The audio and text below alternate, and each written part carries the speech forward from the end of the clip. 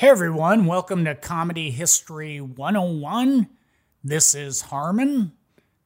Today we have a very special reboot of one of my all-time favorite episodes on the history of Party Records. Yes, Party Records were known for its triple X humor and helped launch the careers of Richard Pryor, LaWanda Page, Red Fox, Skillet and Leroy, Tina Dixon. The list goes on and on and on. But before we jump into the episode, a few things to plug. On Tuesday, September 22nd at 8 p.m. Eastern Time, I will be doing my solo show, Harmon Leon Infiltrates Trump America. Yes, it's election time, so I will do a deep dive into my true life exploits going out undercover in disguise and infiltrating the complete shit show, which is Trump America. And you can catch it on twitch.tv/comedyhistory101. And on Thursday, September 24th, 8 p.m., I'll also be doing my show Jokey stand-up comedy karaoke in a 3-round game show. 8 p.m. Eastern Time, also on twitch.tv/comedyhistory101. Also, take time to like, subscribe, and comment on Comedy History 101 wherever you get your podcast or on our site, comedyhistory101.com. And now, without further ado... You're stupid. Everybody's so stupid. Good thing about doing comedy in Russia, you have captured audience. You're stupid. Everybody's so stupid. Comedy History 101. Say, shit, if this gonna be that kind of party, I'm gonna stick my dick in the mashed potatoes.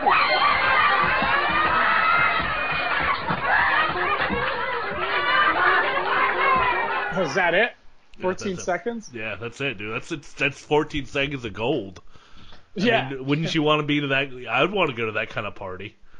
Yeah. So I wouldn't eat the mashed potatoes. No.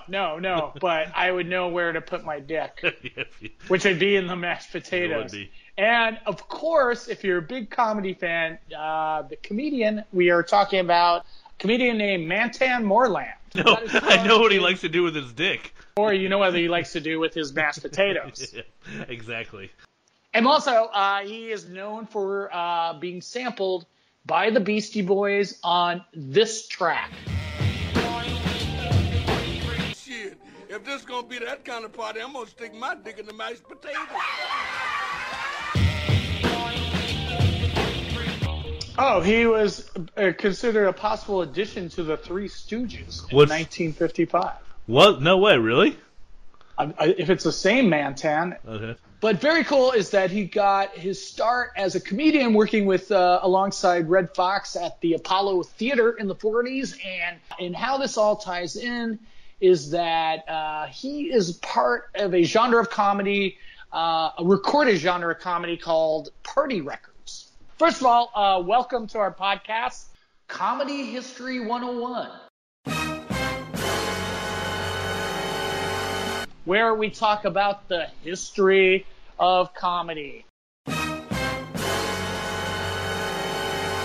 I am Harmon Leon, and with me is... Scott Kalanico. I am a party robot now. Hey, did you hear that we got like one comment on iTunes? I did see that. I need pretty to... favorable, but they had two critiques I of you and myself. Yes. They said, you say a lot. That's a whole other podcast, but that's my catchphrase. That's like my line. That's branding, dude. It's our branding. It's our catchphrases. It's our get-her-dones. That'd be like telling LaWanda Page not to say, watch it, sucker, on Sanford and Son, you know? Exactly. And again, there's more tying everything together because LaWanda Page, very relevant to our topic today, which is the history of Party Records, most particularly the comedy label Laugh Records, which was recorded some of their best albums in the 60s and 70s, and included like such comedians as Richard Pryor, Red Fox, LaWanda Page, as we just mentioned. George Carlin recorded one album with them, his album Killer Carlin. Also kind of lesser-known comedians, largely African-American. They recorded Pipeline Dan, Tina Dixon, Skillet and Leroy, and one of my new favorite party record discoveries, Richard and Willie. They kind of had a different kind of thing going on, didn't they? Well, Richard and Willie was a ventriloquist. Yeah, so he was referred to as Pryor with a dummy. Yeah. So and really great album I came across of theirs is called Low Down and Dirty, recorded in 1969. You ever been in Mississippi before? Shit, I was down there 2 years ago. Why did they trick you down to Mississippi? They told me they wanted me to be on a big show. What was the name of the show? I thought they said sing and tell jokes, but they actually said swing on a short rope. Yeah, but what I liked about it, it's kind of a reflection of our fucked up times now, is that it was very kind of on the pulse of kind of racial politics of 1969, but hearing it in 2017, a comedian making almost the exact same jokes in Donald Trump's America, the jokes felt like really fresh and relevant. Right, sadly. Yeah. Basically, they had this great bit about, driving through the South and being, pulled over by police in Alabama and all that shit. Look, man, you in Birmingham, Alabama. I'm in Birmingham, Alabama. You drive along the road. Okay, what happened? A white policeman tell you to get out the car. What you do? I'm in Birmingham, Alabama. Yeah, a white policeman tell me to get out the car. Yeah, what you do, sucker? I asked him, what does he want me to get out for? Don't you go down there. Don't you go down there. What do I do? You get the hell out. That's the first thing you do. Now, after you get out the car, you understand, he tell you to walk the white line. I'm in Birmingham, Alabama. Yeah, a white policeman tells me to walk the white line. Yeah, what you do, sucker? I walk it. Don't you go down there. Don't you go down there. What do I do then? You tell him to paint it black, and then you walk it. Sadly, very relevant to kind of how police treat African Americans in 2017. Don't you go down there. That was it. That was the dummy. Yeah. It's like the weird thing is that the dummy had been down to the South before. Yeah, like on his own. Yeah, I'm not quite sure how that worked, but he had some problems. So what happened then? I started running. You started running. Yeah. So what the Ku Klux Klansmen do? They shot at me. They shot at you? Yeah, how many times? One time. Wait a minute. Wait a minute. How do you know they only shot? How do you know they only shot at you one time? Because I heard that damn bullet twice. How can you possibly hear one bullet twice? Look, man. I heard it once when it passed me. And again when I passed it. Again, so anyways, the history of party records. Party records are basically albums that adults would play at night while the kids were in bed. It also goes back to, stag records. You put it on one of these albums at a stag party. And what really kind of defined party records were they were very blue, as they say, in comedy terms, which was like very kind of sexual themed, and you had swearing. Basically, they were albums you had to go to the record store and ask for them because they were sold like under the counter, like in like a brown wrapper, almost like you're doing like a drug deal or buying porn in Christian conservative America. But apparently, some of them, even after you took the wrapper off, they would have pictures of naked women on the covers of these. But they're like, for example, their nipples would be covered with more stickers. But apparently, you could take these stickers off if you wanted. Yeah, and if you took the stickers off, there would be a nipple. Yeah, exactly. And that's another great aspect of party records is they just had these really great colorful cover. Yeah. covers. Yeah, and I'm looking at it, and a lot of them are just kind of the scenario is a man is in bed with a woman, and like an angry husband walks in. So I'm looking at a few of these, and that is sort of a theme. Like one is Pipeline Dan, and LaWanda Page, who we most became famous as you said, Aunt Esther on Sanford and Son. I want to talk about you men a little while. Yeah, I'm going to talk about them, honey, the dirty son of a bitches. They take the whores out to the bars, they buy champagne, and every damn thing. The whores falling in there with the mink stoles and the diamond rings, honey. Honey, them whores got money, honey, because they done took all the money your husband had. So Pipe Lane Dan's in bed with another woman, and LaWanda Page is in the frame, and she's holding up a rolling pin. That's the classic rolling pin, which I think she would do that on Sanford and Son sometimes too. Yeah. So she had a pretty amazing career. Came up, doing the African American comedy circuit, and she actually knew Red Fox like when they were pre-teens growing up in St. Louis. Yeah, that's crazy. You know who else Red Fox knew when he was younger? Malcolm X. Yeah, that was crazy. They worked together on a Pullman car, I think. Was he known as like St. Louis Red, or is that what? Yeah, Malcolm X apparently like he had red hair back then. Yeah, that's where the name comes from. So he wasn't communist. No, he was no. He's running a junkyard.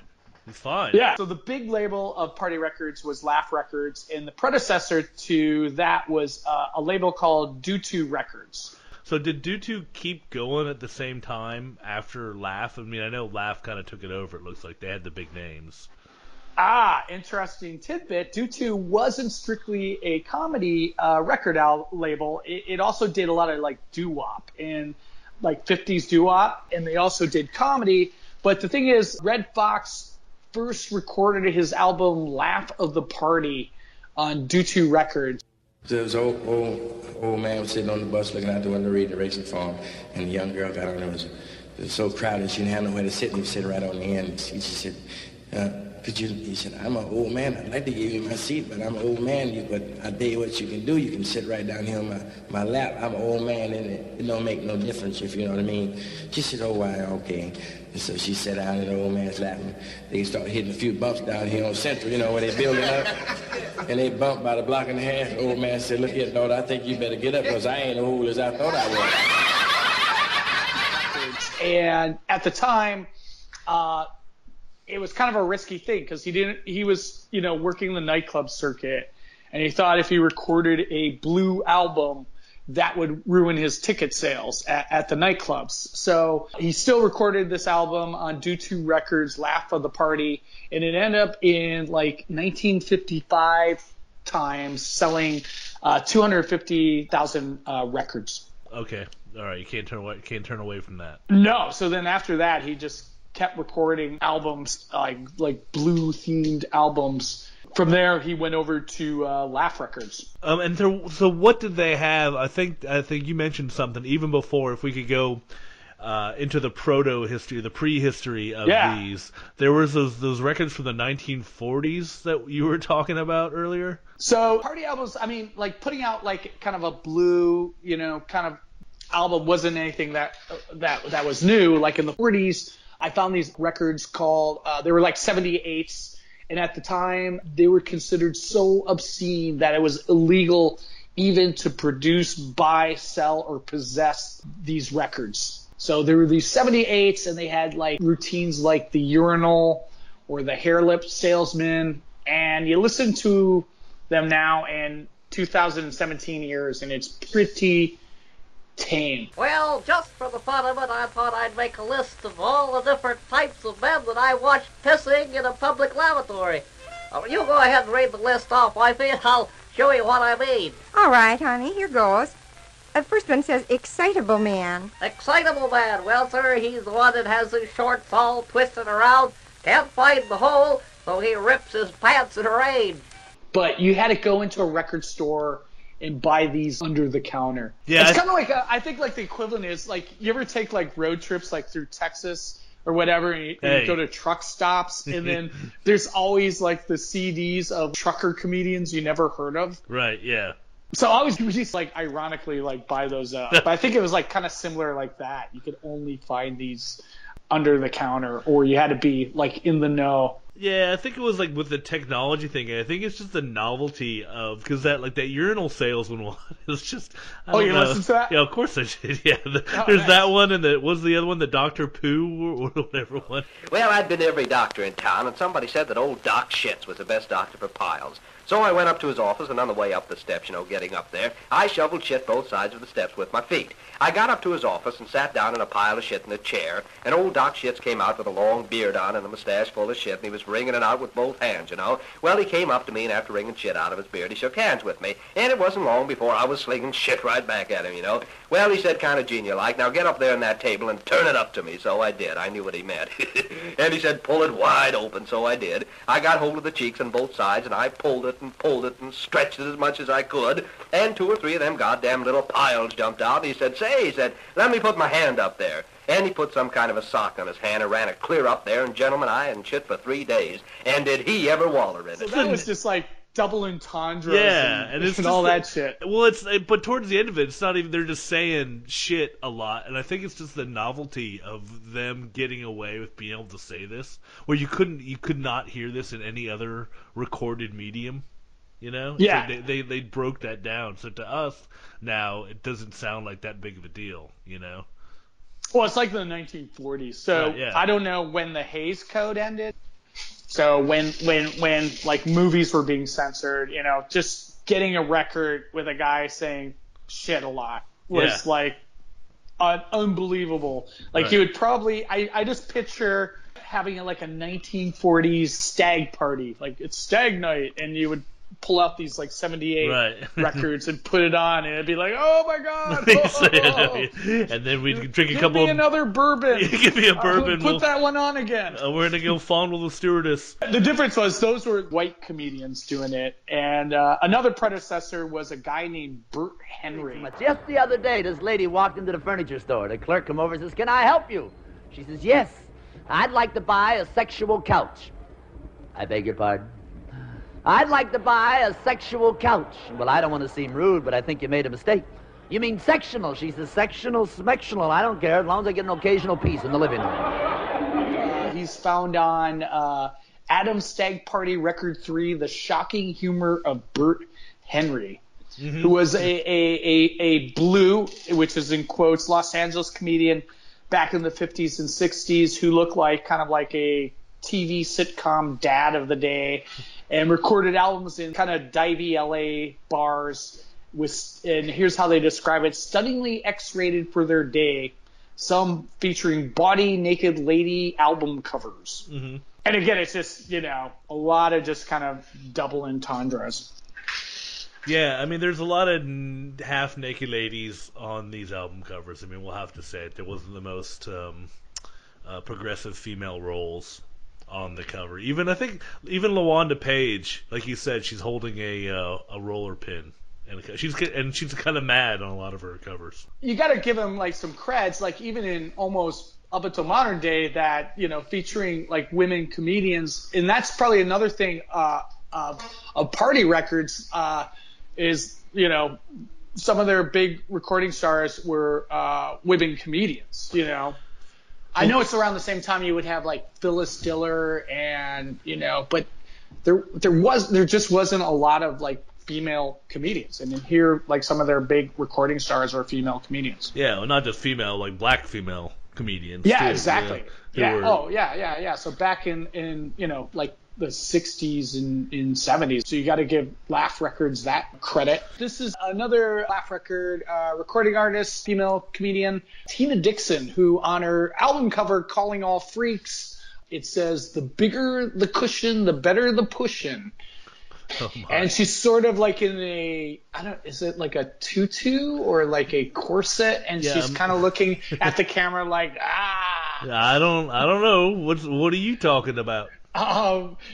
Yeah. So again, it's kind of blue. Snort good cocaine. Don't be ashamed, because you know one thing, that's the name of the game. Take another drink, cocksucker. Don't be sober, because you just must. And and you just might bust your nuts before this shit is over. Yeah, the freaks. You can see where, a lot of the rap and stuff later on came from, where it's a lot of just people getting up and telling these rhyming kind of stories.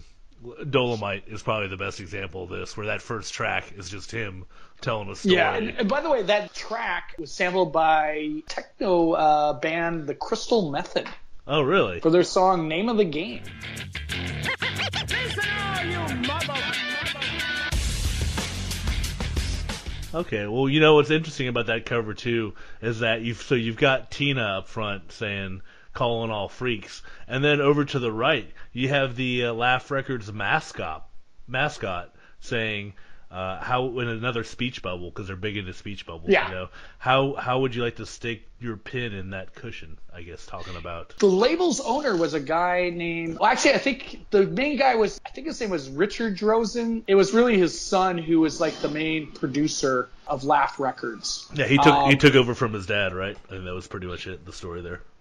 Yeah, and just another feature of Laugh or Party Records is how shitty they were recorded. And if you read about it, that was just like a known thing of like these. They were just recorded like so bad, like so cheaply, like basically just a microphone in a club, like where you just hear all the clanking and just like poor recording quality. Mm-hmm. Yeah, or they would do it in a studio where they would actually have a for real recording studio, but then they invite a bunch of people into the studio, so it sounded like a club. Yeah, exactly. So it's either like recorded, and the main clubs that they recorded at was Red Fox's club. So I think it was called the Red Fox Club. And this sounds creepy in 2017 days. The co-owner of the Red Fox's club was Bill Cosby. Oh my! Okay. I know. Doesn't that sound like, and just with modern knowledge? Yeah, it's a late night nightclub. A lot of booze. Drink specials in quotes. Medicine cabinet. Yeah.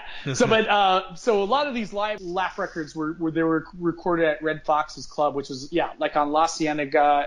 If you've been to LA, that's like one of the main streets right in the heart of Hollywood. And a lot of clanking of glasses. But one thing I picked up from just listening to these is just how much the audiences were just like laughing and just shrieking and just getting into it so much. But honey, when that son of a bitch come in, I tell you what you do. Get smart like the whores, baby. Do what the whores do, honey. Take that son of a bitch and put him in the bed and fuck him good.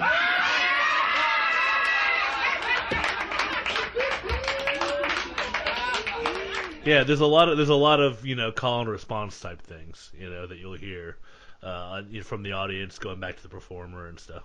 Yeah, I mean, again, it's just like you're capturing this slice of non-mainstream comedy. Yeah, that producer David Drozen had some pretty good stories, especially with Richard Pryor that I wanted to bring up here, which are pretty interesting. So when he was talking that they were recording that Craps album. That was Richard Pryor's second album. Yeah. But go ahead, yeah. Yeah, when he was recording that, apparently Richard Pryor was so coked out that David Drozen had to go into Richard's apartment, carry him out over his shoulder so they could do the photo shoot for the cover of the album. Apparently, if you look at him on the album cover, you can see he's pretty out there. He's pretty wired. Yeah. So he was. So that was the thing that put that album put Laugh Records like on. It was Richard Pryor's first breakout album, which was recorded in 1971.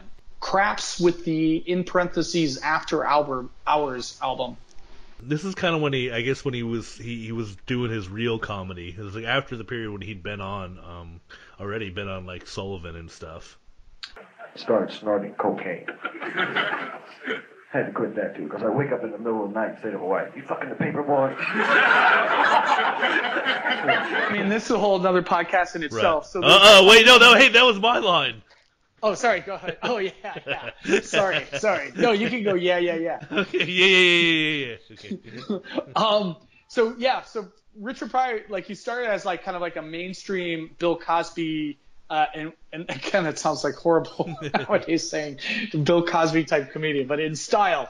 But listening to a podcast of George Slater the other day, producer of Laugh-In, I heard it. He said it was the opposite of the way around. Like Bill Cosby was taking from Richard Pryor even when Richard Pryor was clean. Mm-hmm.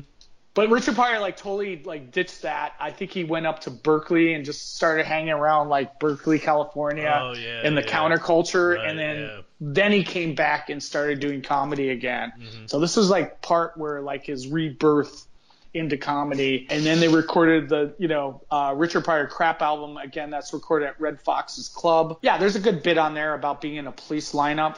I've been running from the cops and shit, because we have like curfew 11 o'clock. Right, you had to be home. Niggas had to be home by 11. Negroes 12. And white cops worked at night. Your ass was in trouble if they caught you. Right, they catch you in the alley.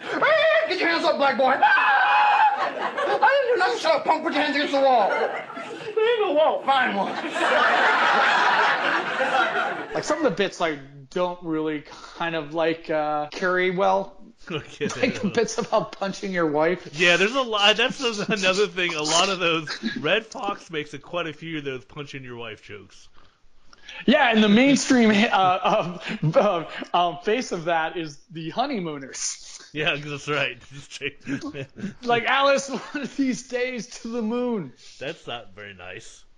I know. Vernon Chapman, when he used to do stand-up, he had a bit about that. It was like, they're going to do a new Honeymooners and update it, and the line's going to be, Alice, one of these days they're going to punch you in the face. Oh, dear. But where it was like kind of like modern-day Pryor. Yeah, there's a good bit about him being in a police lineup. Take you downtown. You been downtown? You folks know about going downtown. And they talk shit to you, right? Good thing you ain't in Alabama, boy. Right. We clean your goddamn plow. And I'd be glad I wasn't in Alabama, too. I hate it for him to call my father up, though, right? Because, Mr. Pryor, we have your son down here at headquarters. What about it? Fuck him. But here's the thing with Laugh Records. So they recorded Richard Pryor's Crap album for Laugh Records. And so that became so successful that his next album, I think, was on Warner Brothers. For the Crap album, they recorded like so much material. So the album's only like 35 minutes long, and a lot of these albums are just like about 35 minutes long. That when Richard Pryor left and went to I think Warner Brothers, they still had all these back tapes, so they would just keep reissuing all the unused material that was on the Crap album, and so each release would get significantly not as good as the last one. And I just had to point out here, Harmon, that it's called the Craps, plural. Yeah, Craps, because he's playing craps on the cover. Right, not crap, or like the shit joke. I think a good example of that, if I could skip forward a little bit, a couple years here in time, to touch on that, what you just talked about with recycling Pryor's material. So Richard and Willie, the ventriloquist pair, put out an album, and one of their albums put out on Laugh was Richard Pryor meets Richard and Willie and the SLA. Which is excellent album cover. Yeah, which is just I think Pryor's a dummy too on that, and then there's Richard and Willie, and then there's somebody who looks like they're with the SLA. But what's the interesting thing is that you would get from the title of the album is that all three of them are together, and they're not a factory. They're just recycling those Richard Pryor bits into they're just dropped into this album randomly. Yeah, I started listening to that, and I was trying to figure out, which one's Pryor and which one is Richard and Willie, and they were just kind of like if someone just dropped them all in like back to back, without a segue. Yeah, there's no segues or nothing. It's just all cut up and a lot of 70s jokes. That album's from 1976. Yeah, a lot of Nixon jokes. And a lot of Ford jokes. Yeah. So it's like some of that material was on Craps that are dropped into that album. But yeah, that was the thing that Laugh Records did was they would just recycle and repackage material on Pryor recordings. And when I say Pryor, Pryor. That's what I meant. Yeah, not Richard Pryor recordings. Here's a fact I didn't drop in. So when Red Fox was on Do2 Records, he recorded 14 albums between 1956 and 1958. Jesus. But which is a lot of listening. But I wonder if it's like he's doing like new material on those 14 albums, or are they repackaging, or he has like 14 albums worth of new material. Yeah, I don't. That'd be a lot of Red Fox to have to listen to. I know. Maybe we should do a podcast on the history of comedy, and where we actually know these things. So let's figure out who Baroness Bobo is. So was that the drag queen? Yeah. So okay. I haven't listened to it. So let's just hear what this track is. Hold on. Oh, Baroness Bobo had an album, African American Drag Queen, and had an album called Mouse in My Pants. Oh, okay, dear. Oh, my heavens, okay. Every country represents its own section of love. But France has been known for lovers. But there was a Frenchman. He met this sister. She looked like an M&M to him. You know what that do? It melts in your mouth, not in your hand.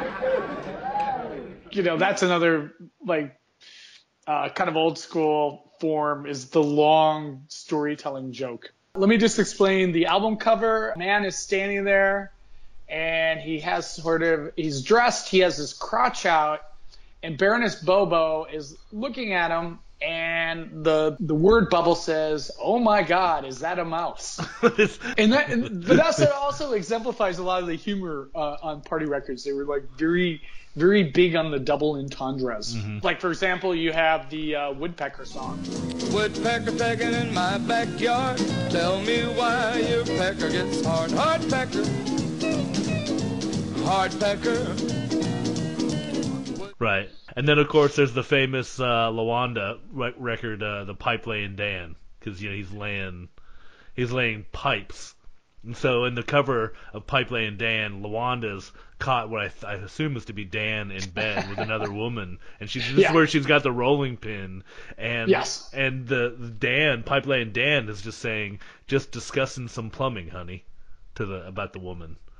Exactly. And then the other woman in bed is saying, "Oh wow, what a wrench."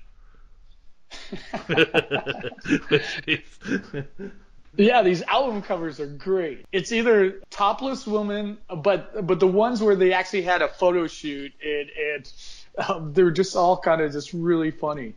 Yeah, it kind of looks like it's almost like a live action cartoon kind of looking. But then it seemed like a lot of these. They wound up kind of doing some kind of takeoffs on like the popular albums of the day. Like, for example, I noticed a lot of the Richard and Willie albums look kind of like a Lawrence Welk album, kind of like they've got one where it's one that kind of looks like a Christmas album kind of thing, in that kind of 70s font, and actually almost shot pretty well. Shot like a standard normal looking album, but tongue in cheek. Well, yeah, I mean, that was kind of like the style of like 60s records. Is kind of like a stage sort of a scene, which is like they're taking off on. Yeah, I mean, and a lot of the stuff on the Doto, is it Doto? I think it's D2. D2. A lot of that in the label, like that, they actually had for real. Even on some of these Red Fox albums, it's like for real kind of, I would call it space age bachelor pad, kind of like the Esquivel kind of album covers, where they're kind of aping style of the day. Or it's not only they're mock, it looks like these are almost straightforward design. They're just kind of trying to look like legitimate album covers. Yeah. I mean, the graphics are great. On these old Red Fox album covers, kind of like, the jazz records of the day. Yeah, I mean, there's a couple of even the Red Fox ones on these. Yeah, Do2 apparently had a little bit more of a budget for marketing and record labels. Yeah, so because their main thing was doo-wop records, so I think that's where they made most of their money until like Red Fox came along. It'd be interesting to see like if he's doing like new material on every album cover or every album. And another big breakout star, which is funny and ties into Red Fox, is a comedian called Sloppy Leroy Daniels. Oh yeah, Slop. That he's on this. Yeah, he's on that on the Due To label. That next morning when we got up, I got up and got ready to go to work, and she walked me to the door. She said, "Goodbye, oatmeal." I said, "What's wrong with you? My name Leroy. Why you call me oatmeal?" She said, "Because after 3 minutes you were done." He started on the Due To label, then went to Laugh Records, where he teamed up with a guy named Skillet. So it was like Skillet and Daniels. And do you want to know how it all ties in together? They became like semi-regulars on Sanford and Son. Yeah, because they were part of a sketch comedy team with LaWanda. Mm-hmm. Yep, so they were a sketch comedy team in Los Angeles in the 60s, and then they kind of, it looks like, from what I was reading about, was LaWanda had a guest spot on Sanford and Son, where it turned into a regular kind of role, and then looks like they brought Daniels and Skillet and Daniels along too. So it was all the regulars there. Yeah, exactly. So that's kind of like a cool tie, you know? Yeah.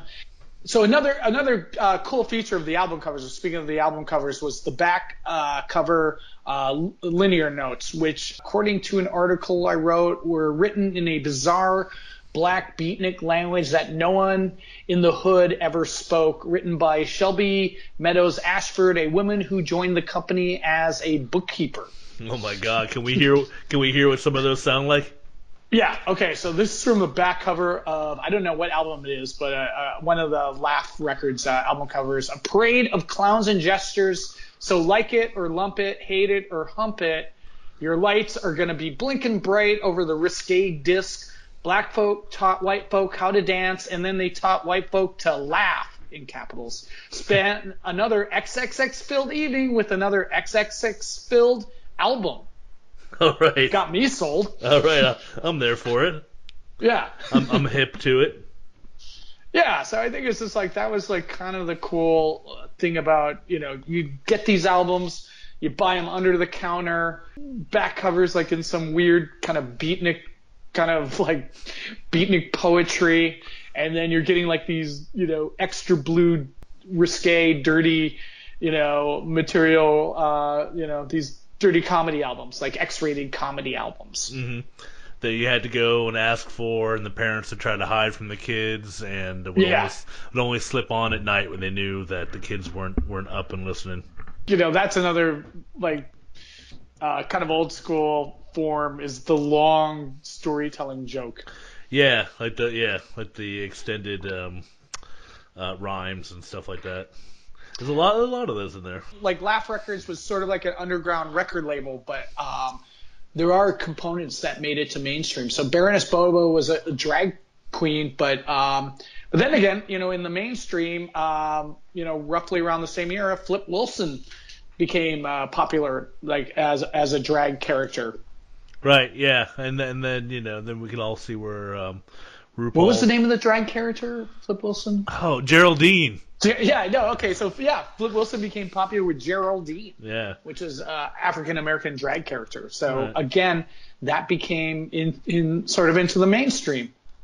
Yeah, okay, and if you look on like, or you listen to like one of LaWanda Page's like albums, like her tagline was "Sock it to me." Right. And where did that end up? Well, I think that was kind of a big '70s thing. I don't know if that was particularly hers. Could be wrong, but I think that was just kind of a like a 70s phrase.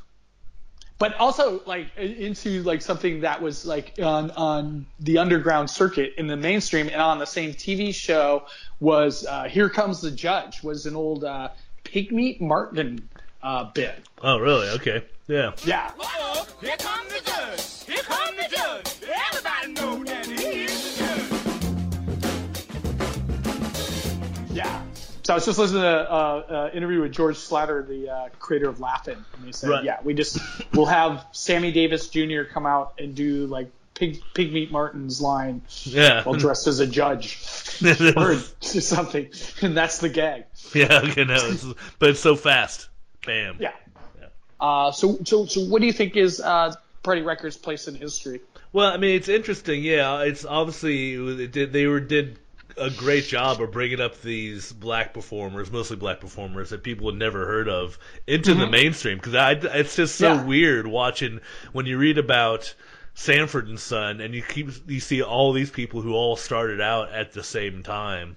And what was really interesting hearing that the first, like, when you told me we were going to be doing this, and then I listened to that first LaWanda Page album, and then Aunt Esther going, well, I'm talking about my pussy, and I fuck, it's just like so, like, whoa, hold on. Yeah. It's just so over the top, yeah. Yeah, so it's just like, first it was like, kind of like it helped to integrate the stand-up scene, with African-American performers, at a time when, it's the 60s. So, again, there was like, kind of like, there was like Dick Gregory at the time and Bill Cosby, but they were like, playing Vegas in, tuxedos and all that. And this also brought to light this whole other, black comic circuit that was like, touring America or in like, major cities like Los Angeles and New York where, these were comedians that were inured by big record labels. And also, I think it's also that the recording, the crappy recording quality actually sort of added to it. Because you actually felt like you're in the club because you could hear like the clinking of glasses and like everything else, where nowadays you would you'd run the audio equipment through the mic right into the soundboard and maybe have another channel for the audience. But here it just felt like you were sitting at a table in these clubs. Yeah, I mean, and obviously it's like with the Red Fox record, I mean, it was just like you said, they pointed out, like, here's the place where we can make more, where more money can be made, right? And so that opened up a whole new avenue for performers, to get paid in other ways, where you just said, like you mentioned, where Red Fox was afraid that it would be taking away his ticket sales, and it turned out to be now it's exactly the opposite paradigm today, where performers are making their money from touring as opposed to album sales.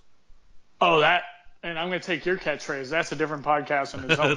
Because there's no money from recording. Yeah. So, there we go. Yeah. So, that's a good point. So, but then again, it's also, look at the careers that were launched. It kind of helped, launch the second phase of Richard Pryor's career when he went from like Ed Sullivan comedian to, the Richard Pryor that we know.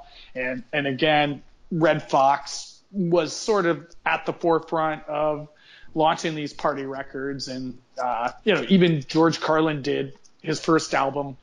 I don't know if it was his first album, but he did a album with them.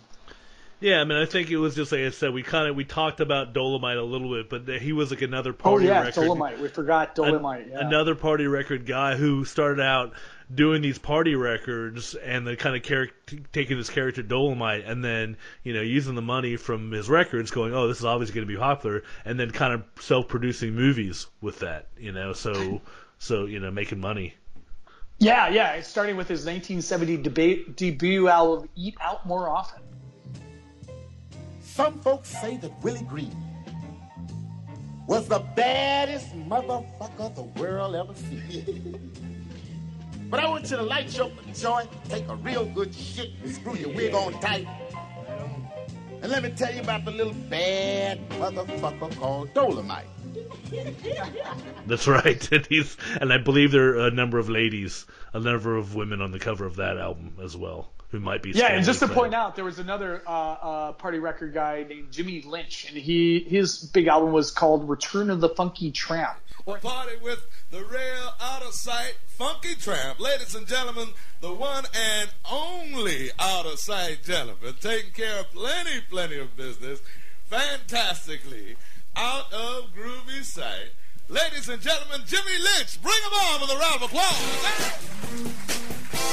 Jimmy Lynch. Or I think his moniker was Funky Tramp, and then he did another album called Return of the Funky Tramp, 1974, and he ended up working with Dolomite, most particularly in such movies as Disco Godfather. Oh, Disco. Okay, yes, Disco. That was the sequel to Dolomite. Yes. Yeah, so I guess how that ties in is just, again, it was like a whole, like, almost like a Second City training ground that launched careers of, people that went on to do, iconic comedy projects outside of stand-up. Yeah, it's kind of cool also to have this preserved as part of history of like this is what a live performance was. Yeah, live performance, but also kind of like this. These were these records that you had to buy under the counter, wrapped in like because the album covers are just like funny, but you had to get them, and then it would just be kind of like an event, like at a stag party, or the kids are sleeping and the adults are up, and you'd put on this party album. Right, exactly. And it would just be blue material, and it's just like in 1960s America. That must have been. We wouldn't even know what that's like because we're just so jaded with the internet, anything you can find on the internet. No. And then and just I guess like lastly of the legacy of Party Records is like you said, the Beastie Boys and other famous musicians and DJs have sampled tracks from Party Records, ranging from the Beastie Boys, they did also like a couple tracks of Richard Pryor to like NWA sampled Skillet and Leroy and Tina Dixon. So it lives on that way. I don't put my dick in the mattresses. What kind of party is that? Yeah, I don't know. I am uptight and outraged. Yeah, so I think that does it for Party Records. If you have anything else you as the listener would like to add, please comment on either on our website, wordsoverchair.com, or on our iTunes page, where you can subscribe, comment, rate our podcast. We would appreciate that. Anything else, Scott? Be sure to donate. Oh yeah, we could buy some more Party Records with that money. Oh yeah. So there we go. I just did the. You did your catchphrase, okay. I know, I did my catchphrase. That's my branding. It is. But yeah, donate. We appreciate the people that donate. They throw in like a $5 or even $1, and that helps to buy blue pencils where we mark up for editing on the reel-to-reel tapes when we edit these podcast episodes. Right, exactly. So I think that does it for Comedy History 101. Bye-bye. Bye-bye. You're stupid. Everybody's so stupid. Good thing about doing comedy in Russia, you have captured audience. You're stupid. Everybody's so stupid. Comedy History 101.